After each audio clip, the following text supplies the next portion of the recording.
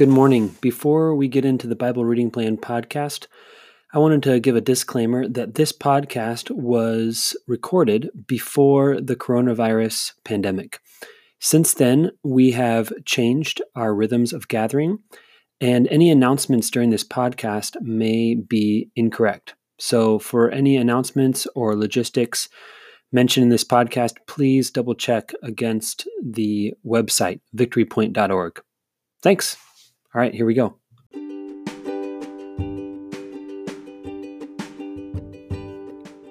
Welcome to the Bible Reading Plan podcast by Victory Point.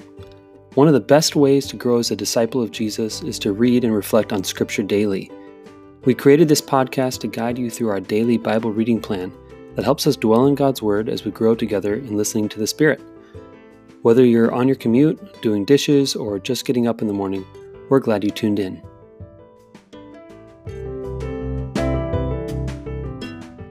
All right, good morning. It's Thursday, the 26th, and we're back with Carissa and myself, your faithful as ever host, Brendan McClanahan. And today we're going to be reading John 11, verses 1 through 45, which is quite a lengthy passage. Are you cool with that? Are we okay with this, reading through it? You're asking me? Yeah. Do you want to read through it, or do you want me to read it, or do you want to split it in half? Let's split it in half. Okay. You go ahead and start reading, and you just stop whenever you want, and I'll pick it up. Okay. Okay. This is John 11, verses 1 through 45. Now a certain man was ill, Lazarus of Bethany, the village of Mary and her sister Martha. Mary was the one who anointed the Lord with perfume and wiped his feet with her hair. Her brother Lazarus was ill. So the sisters sent a message to Jesus, "Lord, he whom you love is ill." But when Jesus heard it, he said, "This illness does not lead to death. Rather, it is for God's glory, so that the Son of God may be glorified through it." Accordingly, though Jesus loved Martha and her sister and Lazarus, after having heard that Lazarus was ill, he stayed 2 days longer in the place where he was. Then after this, he said to his disciples, "Let's go to Judea again." The disciples said to him, "Rabbi, the Jews were just now trying to stone you, and are you going there again?" Jesus answered, "Are there not 12 hours of daylight? Those who walk during the day do not stumble because they see the light of this world, but those who walk at night stumble because the light is not in them." Is that about halfway? That's great. After this, he told them, "Our friend Lazarus has fallen asleep, but I'm going there to awaken him." The disciples said to him, "Lord, if he's fallen asleep, he'll be all right." Jesus, however, had been speaking about his death, but they thought that he was referring merely to sleep. Then Jesus told them plainly, "Lazarus is dead. For your sake I am glad I was not there, so that you may believe. But let us go to him."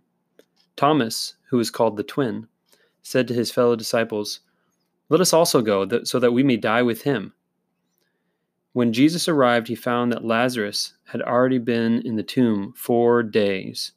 Now Bethany was near Jerusalem, some 2 miles away, and many of the Jews had come to Martha and Mary to console them about their brother. When Martha heard that Jesus was coming, she went and met him, while Mary stayed home. Martha said to Jesus, "Lord, if you had been here, my brother would not have died. But even now I know that God will give you whatever you ask of him." Jesus said to her, "Your brother will rise again." Martha said to him, "I know that he will rise again in the resurrection on the last day." Jesus said to her, "I am the resurrection and the life. Those who believe in me, even though they die, will live. And everyone who lives and believes in me will never die. Do you believe this?" She said to him, "Yes, Lord. I believe that you are the Messiah, the Son of God, the one coming into the world." When she had said this, she went back and called her sister Mary and told her privately, "The teacher is here and is calling for you." And when she heard it, she got up quickly and went to him. Now Jesus had not yet come to the village, but was still at the place where Martha had met him. The Jews who were with her in the house, consoling her, saw Mary get up quickly and go out. They followed her because they thought that she was going to the tomb to weep there. When Mary came to where Jesus was and saw him, she knelt at his feet and said to him, "Lord, if you had been here, my brother would not have died." When Jesus saw her weeping, and the Jews who came with her also weeping, he was greatly disturbed in spirit and deeply moved. He said, "Where have you laid him?" They said to him, "Lord, come and see." Jesus began to weep. So the Jews said, "See how he loved him." But some of them said, "Could not he who opened the eyes of the blind man have kept this man from dying?" Then Jesus, greatly disturbed again, came to the tomb. It was a cave, and a stone was lying against it. Jesus said, "Take away the stone." Martha, the sister of the dead man, said to him, "Lord, already there is a stench because he has been dead 4 days." Jesus said to her, "Did I not tell you that if you believed, you would see the glory of God?" So they took away the stone, and Jesus looked upward and said, "Father, thank you for having heard me. I knew that you always hear me, but I have said this for the sake of the crowd standing here, so that they may believe that you sent me." When he had said this, he cried out with a loud voice, "Lazarus, come out!" The dead man came out, his hands and feet bound with strips of cloth, and his face wrapped in a cloth. Jesus said to them, "Unbind him and let him go." Many of the Jews, therefore, who had come with Mary and seen what Jesus did, believed in him. I bet. Yeah. You like this passage? I do. As you're reading it, it's so detailed. Yeah. Like the things are almost said like in too much detail. Yeah. It feels like. Mm-hmm. Yeah. First of all, it's a long passage, but it's very carefully told. There's a lot of details. Yeah. From like logistics, like making sure we understand they're at, Martha came outside the town, outside of her house, and Mary was still back at the house with all the mourners. But then when Mary came out to see Jesus, all the crowd followed him, just to make sure we get like that this really happened and that this is why the crowd all heard. This is why they're at the tomb, and from that kind of stuff to like Jesus began to weep, talking about like some of Jesus's emotions, or like the sarcastic comment from Thomas. I don't know if you caught that, verse 16. Oh, that felt sarcastic to you? Okay, so how did it feel to you? Because he says, Thomas, who was called the twin, said to his fellow disciples, "Let us also go that we may die with him." I thought, so maybe I misinterpreted this, but let us also go so that we may die. They just got over saying, Jesus, the Jews are trying to stone you. Are you going to go there again? And then Jesus says, Lazarus is dead. He says, I'm going to go, and Lazarus is dead. And then he says, let us also go that we may die with him. Almost like, oh, we're going to be dead too. I don't know. Like we're going to die too with Lazarus. Like we're going to be dead meat. That's how with Lazarus. Oh, that's how I took it. But it could be, let's go die with Jesus. Like we're going to, if Jesus is going to die, we should go die with him. I could see it being that's taken how that I route. took it. Okay. Like him, poor Tom. He gets such a bad rap for being the doubter. But in this one, I saw it as him being like, okay, let's go. If our leader is going, our mentor, this guy that we've put all of our faith and trust in, we haven't always understood, but we know he's got something that we want. If he's going down, we're going with him. Yep. Do or die. Yeah. I wish I had seen that when I don't know, maybe that reveals some of my own like sarcasm, but I'm thinking, let's go. And we'll be just as dead as Lazarus. We're going to help Lazarus, and we're going to die before we even get there, So, I don't know. I guess that just shows the fact that like some of scripture, you got to really dive in and question your own, lenses. Cause I read that and immediately think sarcasm, and you immediately think like devotion. And so you got to be careful when you read scripture to be like, okay, what does it really say? Or how do we really reading it? What does it say about me? What does it say about the text? That kind of stuff. But that's interesting. Another thing that I was focusing on, which isn't the main thrust of the passage, is verse 6. It says, after having heard that Lazarus was ill, Jesus stayed 2 days longer in the place where he was. And I think Jesus could get a bad rap for this too. I'm just imagining like the political appearance of this. Like if he was like a public figure, which he was, but like today, he would get roasted for that. Like in a debate, on a debate stage, they'd be like, on February whatever, you stayed 2 days longer in the place you were instead of helping this person you supposedly loved, right? Like he'd get grilled for that. Well, he does a little bit by Mary. Yes. She calls him out on it. She calls him out and says, why weren't you here? If you were here, my brother would have died. Martha says, Lord, if you had been here, my brother would not have died. But even now I know God will give you whatever you ask of him. But Mary doesn't give him that like word of grace. He's just like, my brother would still be alive if you had been here. Come on, Jesus, like, deal with it. And I kind of, so first of all, the word stayed reminds me of last week's passage where we talked about Jesus ministering to the woman at the well. And then she goes back and tells all her friends. And then Jesus remains with them for days. I think it might have even been 2 days. I'm not sure. I have to look back at it. But it's more than one day that Jesus stays with the people in Samaria. And the fact that Jesus is staying, I wonder what he was doing in the town where he was, if he was doing important ministry stuff. And he was staying with people who needed him. And I wonder if he felt tension, like multiple things that he had to do. Like, I've got to go take care of Lazarus. But if I leave now, these people are, not going to be okay. I'm not done with my work here. And I feel that. I think we all feel that, like tension, like my kid needs this, but my another kid needs this, like how do I be parent to both? Or my job needs this and my family needs this. How can I balance these responsibilities? And then to realize that Jesus struggled with that too, that he was a limited person. He could only be in one place at one time. And he had to deal with his own limitations. And it almost feels awkward for Jesus. Like, I'm used to being this omnipresent being in heaven. This is weird for me. Like I've just got to be in one place at one time. I can't just be like it seems like, I don't know. It seems like this is almost catching Jesus off guard. I mean, I don't think anything really catches Jesus off guard, but it's almost to the point where you go, Jesus like is struggling with, how do I be a limited person who a lot of people need me right now? So I was just empathizing that with Jesus. Go, oh yeah, that is hard. And then he trusts. He just goes, it's okay. It's going to be okay. Everyone's needs are going to be met in the end. God can raise the dead. So it's like, all right, well then I can have a little bit of trust when I'm trying to balance my needs and listen to God about what, and not worry about not being there for everybody at the exact time I need to be there, to take my cues from God and be like, all right, well, I'm a limited person.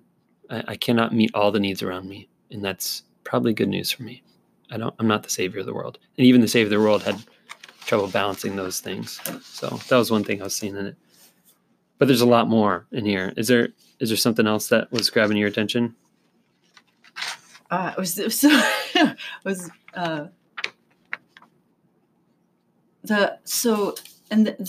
This lines up with what you were saying. Like we really see the humanity of Jesus in this passage. Mm-hmm.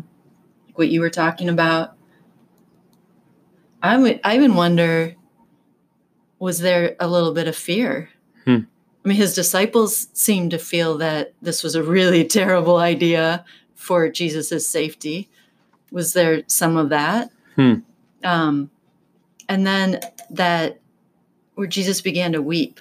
Like, don't you wonder what was in his head when he was, and it wasn't he began to get misty-eyed. He began to weep. Yep.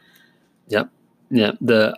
I'm a little rusty on the Greek in here, but the words are way stronger than the English words. Really? Weep is just break down in tears. Also, verse 33, when Jesus saw her weeping and the Jews who came along with her also weeping, he was greatly disturbed in spirit and deeply moved. That word, again, I forget what the exact Greek word is, but it's like, I am torn to pieces. Like agonize. It would have been like talking about someone like yelling in grief, like, ah, So anyway, the deeply moved thing is an understatement. He's feeling like he's just torn apart, torn to pieces.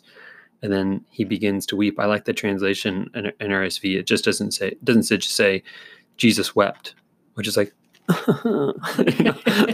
single tear, It sounds so dignified. Yeah, but he began to weep, like he began to break down in tears with the other people who were already weeping.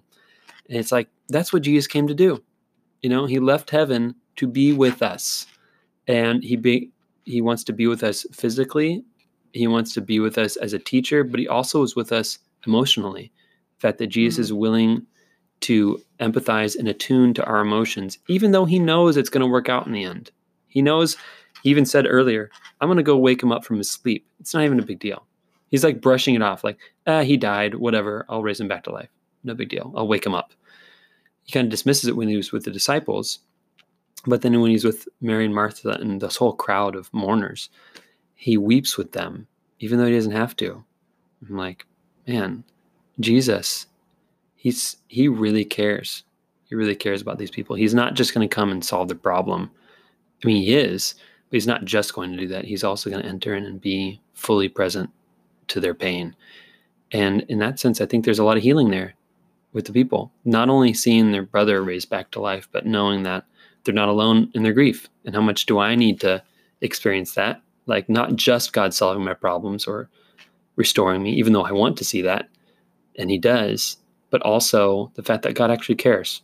He knows what it feels like, and it's important to him that I know that he's with me and not just for me. Does that make sense? Yeah. Yeah. And that he can relate to you when you hit that point where you break down. Yep. He's been there. Yep, definitely. The final thing is just like when he began to weep, so the Jews said, see how he loved him. And for me, that's what the heart of this passage is just Jesus' deep love for Lazarus. I mean, it says at the beginning, actually,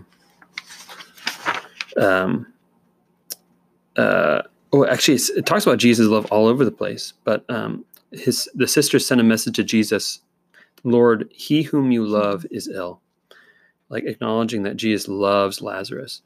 And it says in verse 5, accordingly, though Jesus loved Martha and her sister and Lazarus, he stayed 2 days longer in the place where he was. Just emphasizing Jesus' love for these people, for me, is the real heart of this passage that you get to see. Like, Jesus doesn't just save Lazarus because it's the right thing to do or he's making up for his mistake or something like that. He's saving him, he's resurrecting him because he loves him so much. And I go, just like we were talking about yesterday with Romans 8, Jesus doesn't just save us because he's nitpicky and bothered by the fact that there's sin in the world and wants to just, is OCD and has to get it right.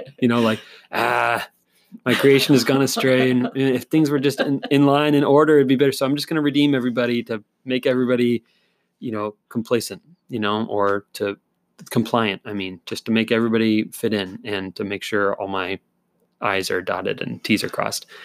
He rescues us. He redeems us. He resurrects us because he loves us. He loves being with us. And if we were to die and that was it, he'd miss us. It's like, it's Jesus' love that saves us, not his, OCD. Like, I've just got to fix everything the way they're supposed to be.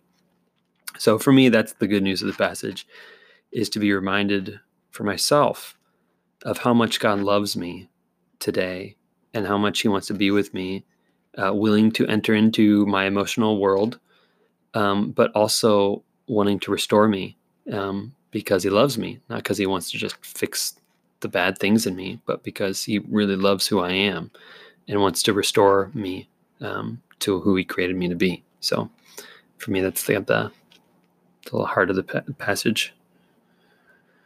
Well, thanks, Carissa. We're going to dive into, 18 minutes. This is officially our longest episode, but it's also a really long passage, so it makes sense. Thanks for tuning in, pressing play today, and we will see you tomorrow. Tomorrow we're going to be doing what? Tomorrow is Revelation 11. Oof. All right. Looking forward to it. See you tomorrow. Thanks for listening to the Bible Reading Plan podcast. If you have any reflections on the scripture we just read, please click the link in the show notes to leave us a voice message. We'd love to hear from you. Let me send you on your way with a blessing. The Lord bless you and keep you. The Lord make his face to shine upon you and be gracious to you. The Lord lift up the light of his countenance upon you and give you his peace.